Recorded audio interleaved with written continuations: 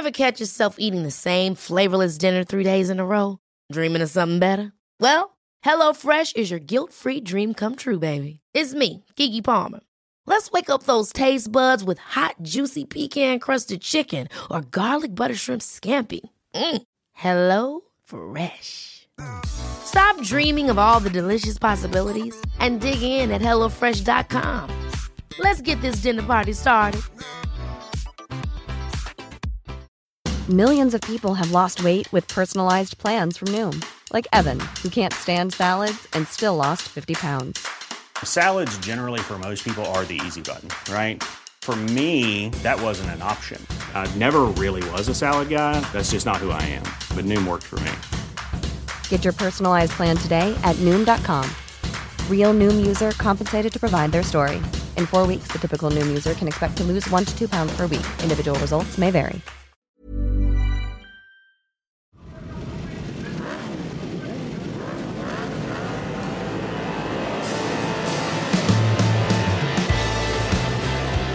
Happy spring bank holiday, everybody, and welcome along to the Full Throttle Bike Racing podcast from Eurosport. This is Monday, the 31st of May, 2021. Greg Haynes with you, and I've literally just come off air with co-commentator James Whittam. Hello, James. Hi, Greg. And that was our commentary for the weekend on Estoril World Superbikes, and not quite what I expected, I have to say. What about you? No, definitely not. Going into this meeting, we expected Jonathan Rea and the KRT team to struggle. We expected Scott Redding to be quick. We expected Chaz Davies to be quick. Some of that happened and some didn't. The main thing was Kawasaki and Jonathan Rea definitely found something, whether it's a new bike, the new aerodynamic element to the new ZXN Kawasaki, or whether it's setup changes or just really good management like it always is with the Kawasaki racing team. They made definitely steps forward and looked pretty competitive from the word go, and it's been a good meeting for them when they didn't really expect it, I think. Yeah, Estoril 2020, of course, ended the season back in October. It also must be added that Jonathan Rea had the championship on his mind at that point. That was the target from that weekend, wasn't it? Yeah, but they struggled for time all weekend. They did, and Jonathan made an uncharacteristic error in that last race, didn't he, last year when he hit Toprak at turn 4, or turn 3 rather. But then this year, they've gone to Estoril, and look what happens. I mean, I was expecting at least 2 wins from Toprak Razgatlioglu, if not a treble, and Yamaha have come out of there with no win. I'm surprised, I have to say, I'm surprised. Yeah, I don't think that was any reflection on the competitiveness of the Yamaha or the competitiveness of their number one rider, Toprak Razgatlioglu. I think they both, the Yamaha and Toprak, had the pace and the wherewithal to win races this weekend, or at least go with Jonathan Rea. But actually, bad luck. I mean, it just didn't work out for them. A little bit unlucky through qualifying, and really, really unlucky to have jumped the start. I mean, it was all Toprak's work. You can't really blame anybody else when you jump the start.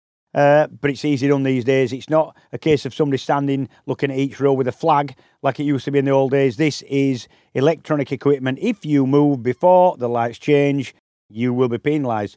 What I will say is he did a damn good job of doing the 2 lap long lap penalty, the 2 lap long lap penalty.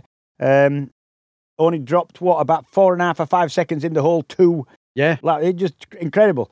And it's dusty out there, and he could have easily slid off, it's the first time you try it, really. And he did a good job of it, I think. Damage limitation was brilliant. Damage limitation, absolutely, the phrase. We said how dusty it was off the line, and even on the line on Friday morning practice on our coverage, didn't we? And then again, we saw this afternoon, as we record this, in the last hour or so, Scott Redding, how dusty it was offline when he was attacking Jonathan Rea, and down she went. Yeah, it was offline to the inside, which generally means it isn't as dusty as offline outside, because all the dust that gets on the track gets thrown out wide. It goes on the outside of the corners because of the bikes going round. But yeah, he definitely got off the racing line. He was tight on the inside, lost the front end.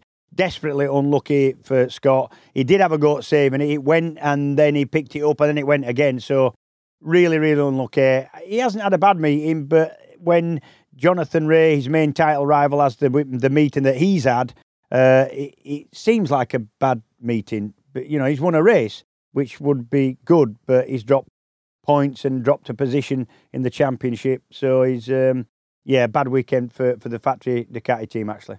The more times I see it, the more times I'm convinced of it. We're just watching our screens here in our commentary box. We can see the world feed from Dorna. We can see the Eurosport output, which is Matt and Shaky and James Hayden in the studio. And now they're doing the post-race show as we record this podcast. Redding moved on the grid. He moved because Toprak moved, didn't he? Which resulted in a wonderful start for Scott Redding because he went on time. Absolutely. You couldn't have got a better start because actually he went not on the lights. He went because Toprak went. He saw Toprak move. He released the clutch off. He went. Didn't look back. Toprak actually went, stopped, and then went. So, ironically, Toprak made a really bad start, but yet got a jump start penalty, which was fair enough. So, Scott kind of benefited from Toprak having a little bit of a jump start.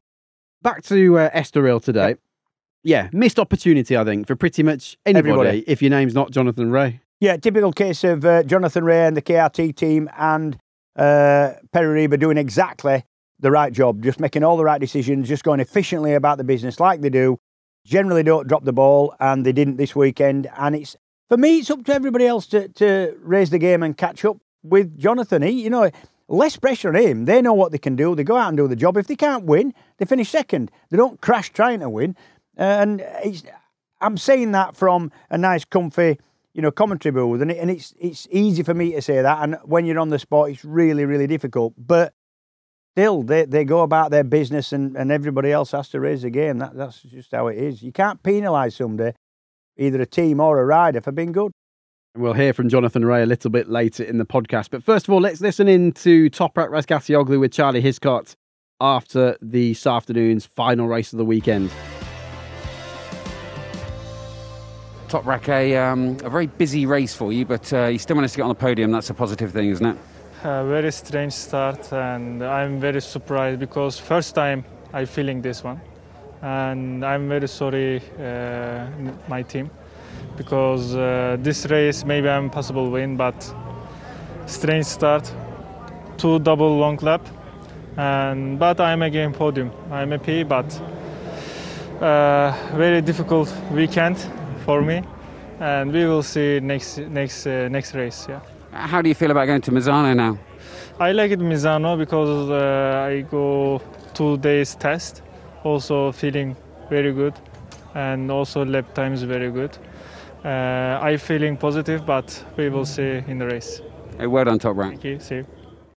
Yeah, what can you say? I mean, it was his mistake. He knew he'd get that double long lap penalty, although he was pushing on at that point, wasn't he? Yeah. He was pushing Scott Redding for the lead at that point. Yeah, absolutely. Yeah, we knew going into this meeting that Toprak was going to be one of the men to beat, or at least one of the men to run right at the front. We know how aggressive he is. We know how much he likes to win. I actually thought that this weekend he's displayed some real kind of maturity and thought for championship, not just thought for race. Yes, I thought. Yes. Yeah, I completely agree with you. And you wouldn't have heard Toprak saying that a couple of years ago, but he's always talking about points now and the championship. So well done to Toprak. You have to say, it's been a disappointing weekend in a way, but he certainly made a lot of progress with his crew chief, Phil Marin. Now, let's just go back to qualifying. And I think something that did change the weekend for Toprak, and we said it on air as well, is that he exceeded track limits for the second time in a week in a Superpole session. That was coming out of the last corner, and he lost his first run. So that put him down to 19th position. They come in the pits, they go back out, put the qualifying tyres on. I think Toprak could and would have pushed harder had he not been 19th, and potentially could have been on pole position. Who knows how that could have changed the races. Yeah, the problem is if you don't put what's known in the trade as a banker, you don't bank a lap early on with the pre-qualifier, the soft-ish tyre, well, then you've more pressure not to fail or muck up or make a mistake when you've got the qualifier. And there's a whole lot of pressure involved in that in itself. So I think you're dead right. Toprak, having only qualified 19th because having his next best lap disqualified, had to get the lap in with a tyre that would only do 1 lap, remember. Couldn't have a second go at it. So he made double safe, and that cost him a little bit of time just from being safe. Yes, he qualified 4th, but ended up 3rd. And remember, those grid positions are for the first 2 races. So those less than 2 minutes lapse in qualifying are absolutely pivotal Critical. for a race weekend. Yeah, They absolutely, really are, yeah. aren't they? Yeah. And it's been like this ever since the 3-race format came in at the start of 2019. Now, the reason he was promoted is that 6 riders had their best times removed. And now this is a new regulation, isn't it? If a yellow flag comes out in qualifying now, those laps are immediately deleted. So almost the entire field, at least half the field, had their best lap times taken away on their only lap on the qualifying tyre taken away. Alex Lowes was one of them, where he lost his position on the front row, ended up 10th. Luca Myers, Chaz Davis, Eugene Laverty, he lost a good row 3 position. Bassani was one of them, and I'm forgetting somebody, but there was another one in there as well. What's your take on that rule? Should the lap, or the sector, and therefore the whole lap, instantly be deleted by default if there's a yellow flag, or should it be assessed individually each time? Right, a little bit of background here. What happens is when you're out on your bike, you are communicated with by the use of flags. If the yellow flag's out, it means there's been an incident in that sector of the track. Yes. Right, all riders know that. And If they it's get the in flashing a yellow race lights on the dash, don't they? Yeah, in a race position, in a race situation, you are allowed to go past it. You'd have to stop. You'd have to pull into the pits, but you can go past that sector, but you're not allowed to pass. Right? In practice or qualifying, the procedure was you had to slow down and respect the flag, because let's face it, under yellow flag conditions, there could be a rider lane at the side of the track being attended to. There could be marshals running over into a position of danger to attend to a fallen rider, pick a bike up, etc. There could also be dust on the track, oil on the track, petrol on the track, whatever. So you've got to respect the yellow flag. So people weren't respecting the yellow flag in qualifying, because if you're on your qualifying tyre, you only have one lap. So what do? If you look ahead, you see the yellow flags. As the crash, as the fallen rider slid off the track, yes, he has, I'll just keep my head down. So to stop that happening and making a bad situation worse, the organisers said that, look, under yellow flag conditions, that lap, the yellow flag lap, will be, for everybody that passes that yellow flag, will be deleted. Once the yellow flags are in, then anybody else that comes past isn't deleted a lap. The fact is, in this case, the riders that came past, you said Lowes, Bassani, Laverty, all Davis, Myers, all went past with their qualifying tyre on. They were just starting their one and only possibility of a fast lap. And I would just add, Chaz Davis did roll off the throttle. Yeah. Slowed down. Yeah, but nevertheless, the new rule says they get that lap docked. And so those riders had to get put back. The fact was that the yellow flag was out, not for a crash, not for anybody lying at the side of the track, but for Tito Rabat, who'd gone straight on, trying to keep up with a fast lap being put in by Scott Redding, ran off the track, ran across the gravel, didn't crash, and was actually, by the time the yellow flags were out, he'd gone across the gravel and was against the barrier and running around what was the very outside of what you would call the perimeter of the track. So no immediate danger. Outside the firing line. Outside the firing line, in effect, yes, Graham. Yeah. So should there have been some, what's the word, judgment displayed by the stewards, and in this case not dock those laps? I don't know. Rules are rules, and you've got to respect the yellow flags. It's a safety thing, and I agree you should respect the yellow flag, but it seemed to be fairly harsh on the people who were dock laps because they only had one go and bear in mind they didn't have time or a second qualifying tyre to have another go, so it seemed fairly harsh on them. And like you say, for me, the obvious answer to this is either it's arbitrary on the decision of the judges, the stewards, as to whether to dock time. In this case, they shouldn't have, in my opinion, or to just not have qualifying tyres, then thereby allowing the riders that have the lap docked to have another go on the softer tyre, but not the qualifier that they haven't got a second one off. Yeah, and this is where commercial interests come into the equation as well, because Pirelli is not only the sole tyre supplier, but they're also a championship sponsor. They like to set lap times. They like to demonstrate how good their products are for track days, so on and so forth, as you know full well. Just checking my notes, Bautista was the other one. Laverty, Bassani, Myers, Davis, Bautista and Lowes. Now, there are rider briefings, of course, at the start of each race weekend, and you do feel that will be discussed, don't you, at Misano? I think it has been discussed. They all know that rule. In fact, Charlie out there on the grid spoke to Alex Lowes for race one, and Alex Lowes said, look, I'm not arguing with it at all. Rules are rules, he says, but it wasn't much of an incident to have the yellow flags out for anyway. Yeah. But he says rules are rules, and I abide by them. So they would know, but they will. I am sure this will come up within the paddock, and certainly the riders will discuss it between themselves. Yeah, and I think what Alex Lowe's and all those other riders were most annoyed about is, okay, we were unlucky, but the penalty came quite late, didn't it? It took race direction, the stewards panel, quite some time to announce that. Alex Lowe's had already gone through Parc Fermé, been interviewed as a top 3 finisher, and then all of a sudden, I'm 10th now. Yeah, but the time doesn't matter. They need time to assess it, I suppose, don't they? Yeah, they do. And what difference does it make? Yeah. In fact, you'd think being a late declaration of those would give Alex a little bit more time to be happy because he didn't know. You know what I mean? It doesn't, That's true. The time doesn't make a lot of difference to me. Yeah, it was definitely a talking point. I'm sure we'll continue as a talking point for quite some time, but we've seen everything, haven't we, this weekend? Yellow flag infringements, jump starts, collisions. We've seen some collisions. Let's just recap. Garrett Gerloff, of course, this is the Texan, the GRT Yamaha rider. Great rider. We love the guy. He's definitely going places. Future world champion, I think. But let's see what's happened already this year. The sprint race, unseen by the TV cameras at Aragon a couple of weekends ago, he apparently drifted across the front of Luca Myers, took his front wheel. Myers crashed coming out of the corkscrew. We all saw what happened with Jonathan Rea in the long race. Come to Estoril this weekend. We saw him going underneath Michael Rinaldi at the Interior Parabolica in race 1, sat him up. You said it was hard but fair, to be honest. And then, this afternoon, Rinaldi had sat up Jonathan Rea at the VIP corner, and just a few seconds later, boom, massive impact. Gerloff missed his braking point, didn't he, and wiped Rinaldi clean out. Nasty accident. Yeah, it was. Rinaldi didn't know, bless him, didn't know what the heck had happened. Got to feel a little bit sorry for Garrett Gerloff in this instance because he was unsighted by Toprak going up the inside of Rinaldi and kind of just got his eye off the ball, braked slightly late. And what people don't understand, especially non-motorcyclists don't understand, when you hit that brake, it's your braking late. Your braking mark is the latest you can possibly brake for that corner, right? So you're on the limit.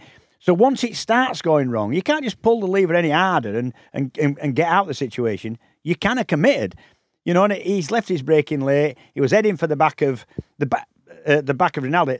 Sometimes you can let the brake off and thereby get steering back and then dodge out the back of the way of the back of the rider in front. But in this case, he had no choice but to cannon into the back of Rinaldi and knock him down. It was 100% Garrett Gerloff's fault. However, the punishment definitely didn't fit the crime. He didn't do a lot wrong. And like I said, when he took Jonathan Rea wide and knocked Jonathan Rea off the track and himself crashed, Garrett Gerloff apologised and Jonathan Rea took it on the chin. This is all at Aragon. You've got to take it on the chin because it wasn't that long ago since we saw 2019 that we saw Jonathan Rea hit Jerez, Alex Lowe's. Yeah. Last corner. And that was his fault. So yeah. You've got to forgive the rider. We've all done it and we've all had it done to us. However, when it's the same rider doing it week in, week out to various people, then maybe there's an issue. But you've got to feel sorry for Garrett. It was a tiny, tiny mistake. What I would say, not so much in his defence, because obviously these are mistakes, like you say, but all the great champions, actually, pretty much all of them have done things like this in their earlier formative years, haven't they? When you look back through the archives. It's a sort of byproduct of somebody wanting to do well and being prepared to push their and the bike's limits and take risks. And I'm not condoning what he did, but there's a certain respect you've got to give somebody who will just tweak with the limits at times. Yeah. And sometimes you don't get away with it. The others are obviously getting a bit concerning, pretty angry about it. There was also the incident with the BMWs, which again was just a racing incident, I think, at Magny Cours last year, Laverty and Sykes. Anyway, we've heard from Toprak Razgatlioglu. Let's hear from Chaz Davies, because it's been a really encouraging afternoon for Chaz and the Go 11 team. And what a ride up through the field as well.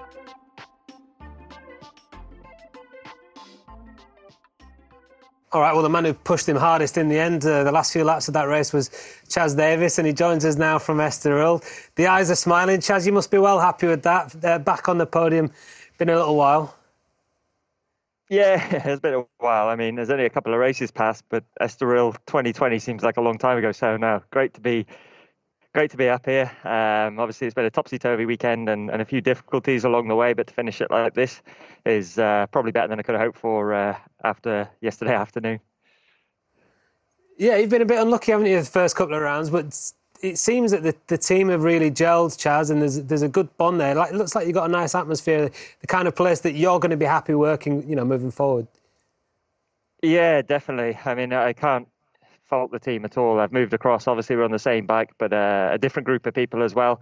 And everybody's just getting on like a house on fire. Not that they weren't last year. It's just a different atmosphere, obviously, in a team where maybe the expectation every weekend is a little bit less than the factory one. So everybody's having mucking about, but also getting some results along the way. So no, very happy. Like you said, we've been a little bit unlucky, I think, so far, but this is racing, and we've got a long season ahead of us.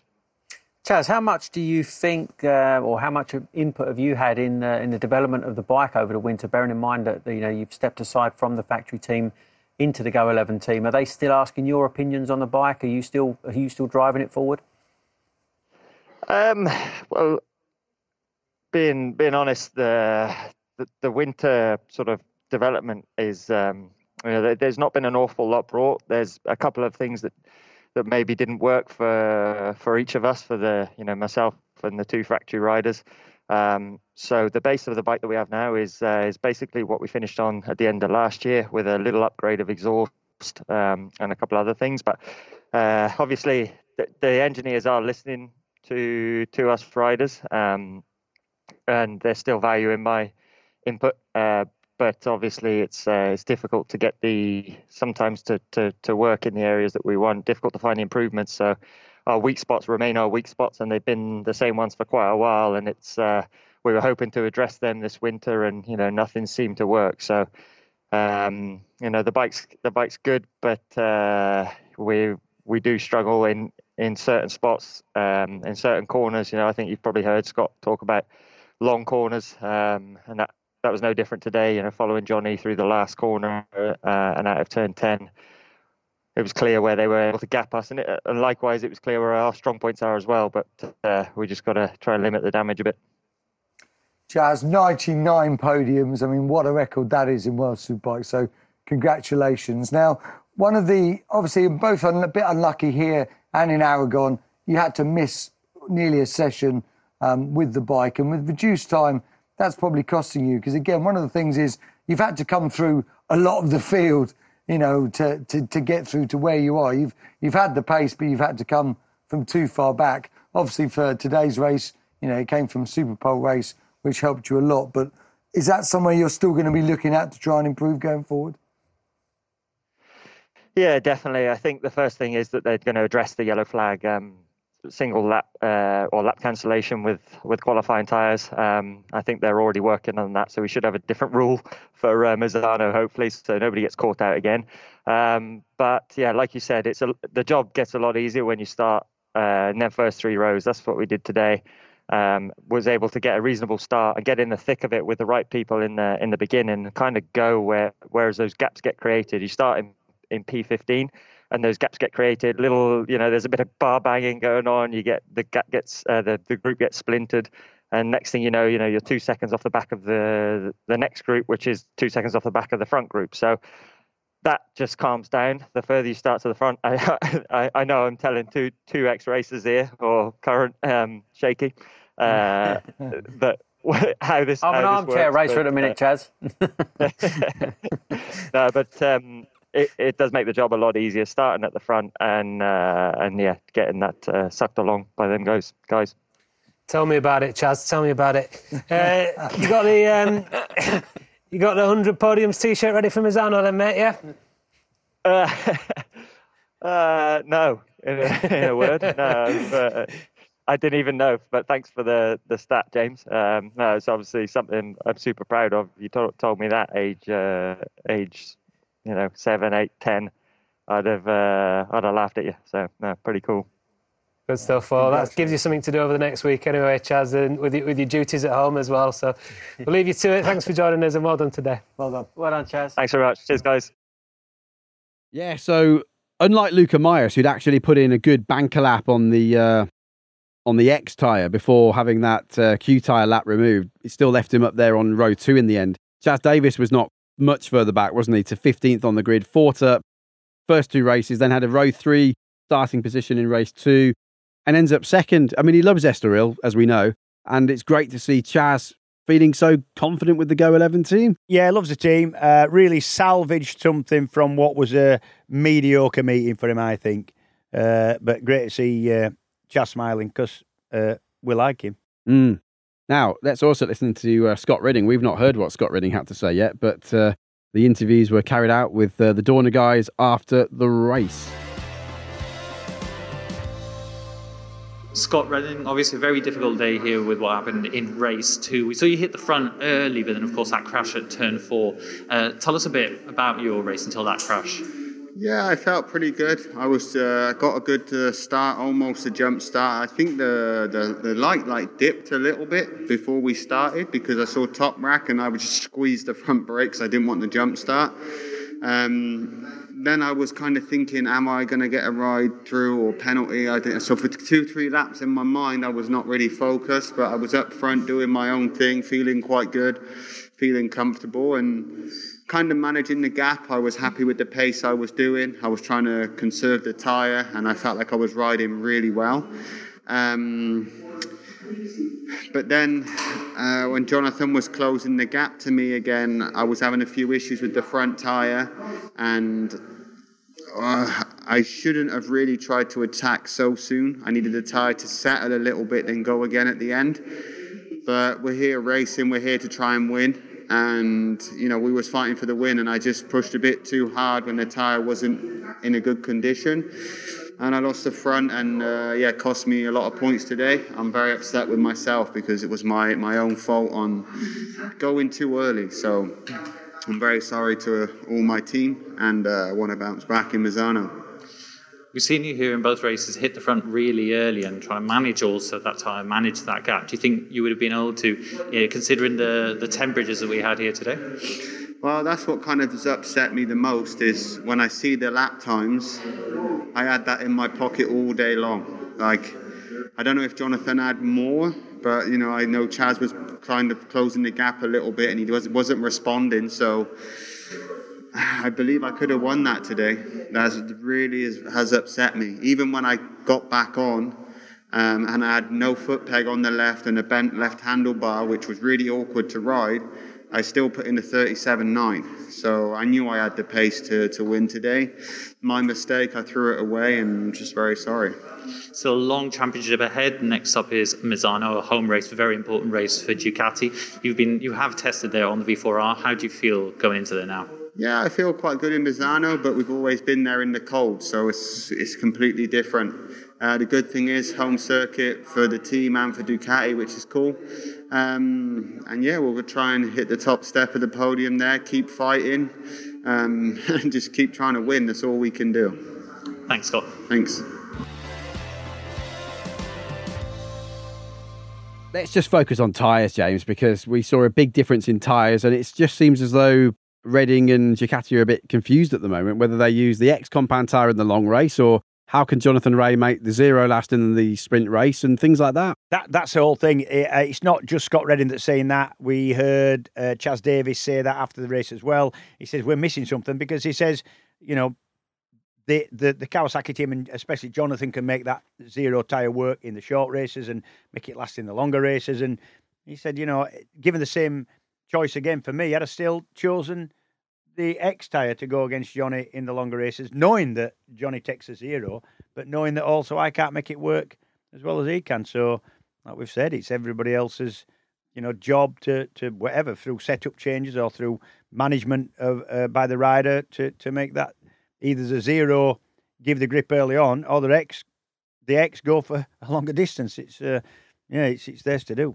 How crushing a blow, though, was what happened on Sunday afternoon at Estoril 2021 for Ducati and for Scott Redding. Psychologically, that one must be tough to take. Yeah, they absolutely had the wherewithal to come away from Estoril with a small deficit in the championship. Maybe 7 or 8 points we worked out, didn't we?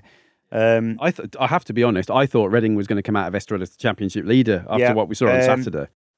Now I believe he's 36 points behind and in third place in the championship.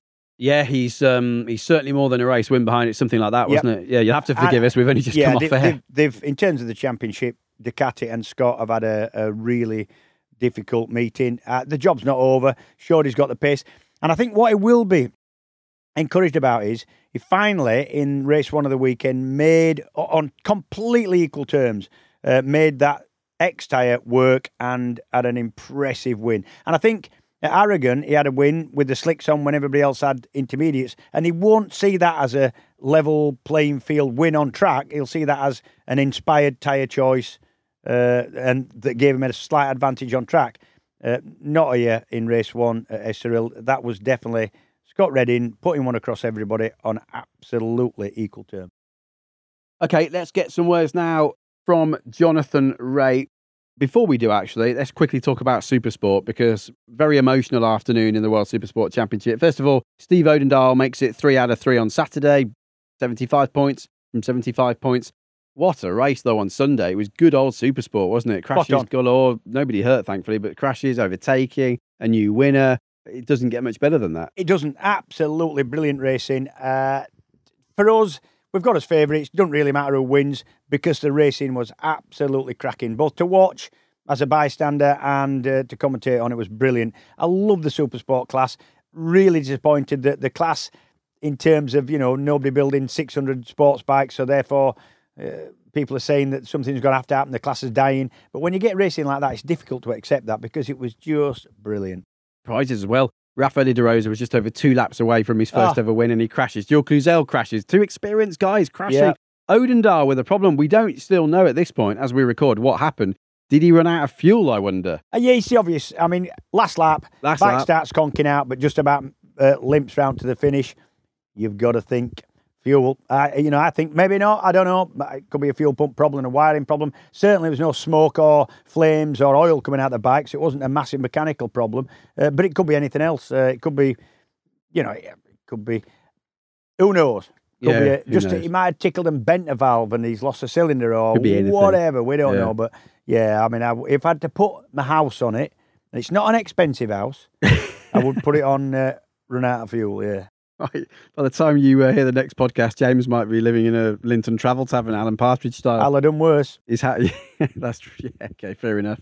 Let's listen to Jonathan Rea, though, because it has been a hell of a weekend for Jonathan and for Kawasaki. From 6 races now this year, he's won 2 at Aragon, the long race and a sprint race, and then today he's done the double, sprint race, long race, increases the championship lead at Estoril as well. Another excellent performance, Jonathan. How was it out there? Yeah, mate, thank you very much. It was good. I got a little bit hassled in the start. I mean, a good getaway, to be honest, but Redding got a steamer of a start. And I thought, oh no, track position's gone again. And then I got beaten up a little bit in the first lap. I got hit by one of the wings of Rinaldi, but no biggie, I just settled into my rhythm.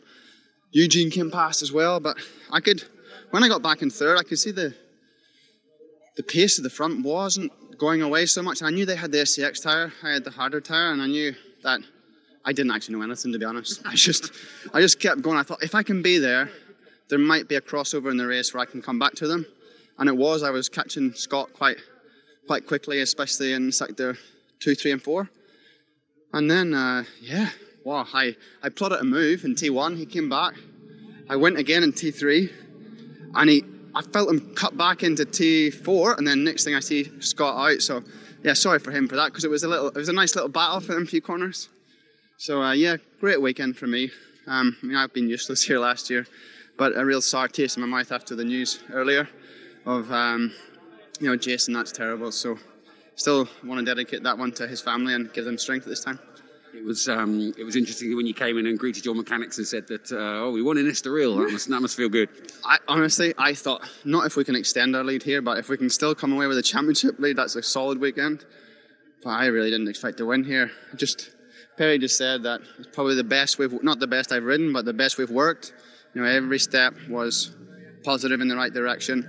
Tyre choices were spot on, even though it was going against the majority. So I think we have to be proud of ourselves and deserve a beer later.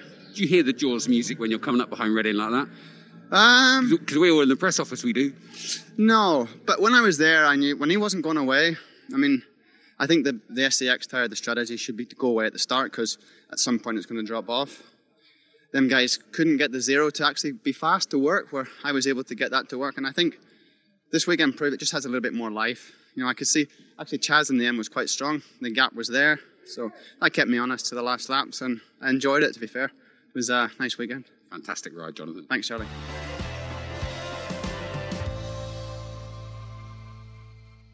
Very emotional, though, and a real somber mood in the paddock, not least because Dominic Agata won for Switzerland the Supersport race. But as Jonathan Ray said there, James, it's been a dreadful weekend for motorcycle racing all round, hasn't it? After the terrible news on Sunday morning that following a very nasty accident in the Moto3 World Championship at Mugello on Saturday, the 19-year-old Jason Dupasquier, the Swiss rider, has lost his life. Now, unfortunately, we know that this is something that can happen.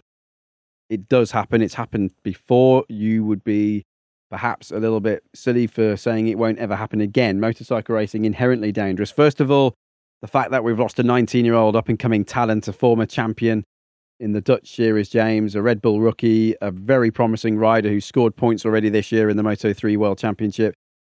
Dreadful, dreadful loss. Yeah, it's a dreadful loss. I mean, we've got to think about his family and his team, but it's inherently a dangerous sport. And we're talking about Moto3 here, but these things are still capable of best part 140 miles an hour with the right gearing on. And, you know, there's an inherent danger. We've made massive strides in terms of circuit safety and rider safety. We've got airbag suits, which are now compulsory in some championships, including MotoGP.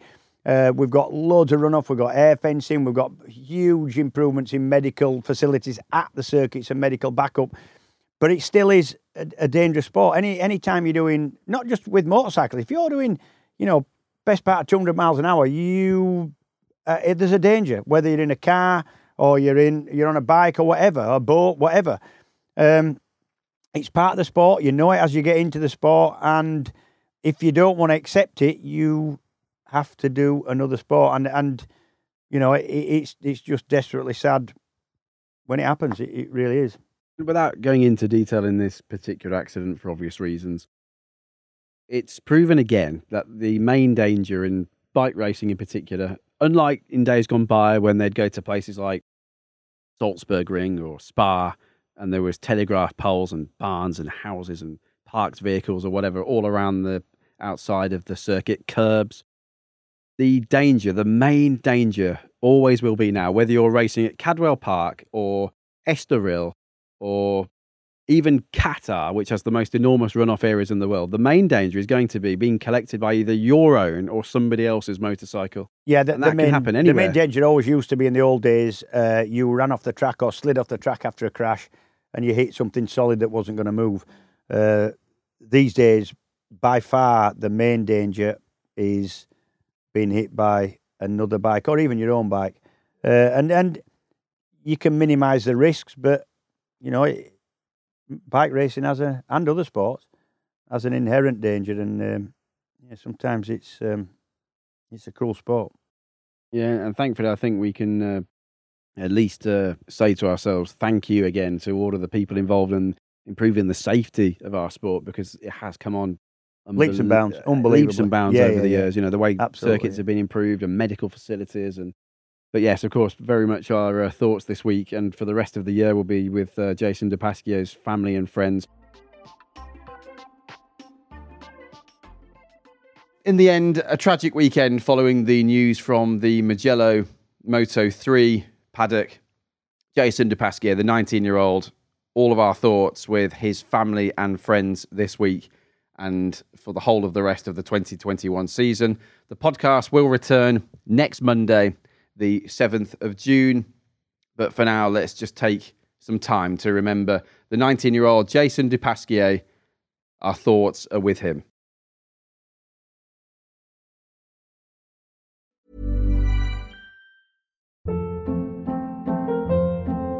Hold up. What was that? Boring. No flavor. That was as bad as those leftovers you ate all week. Keke Palmer here, and it's time to say hello to something fresh and guilt-free. Hello Fresh. Jazz up dinner with pecan-crusted chicken or garlic butter shrimp scampi. Now that's music to my mouth. Hello Fresh. Let's get this dinner party started. Discover all the delicious possibilities at HelloFresh.com.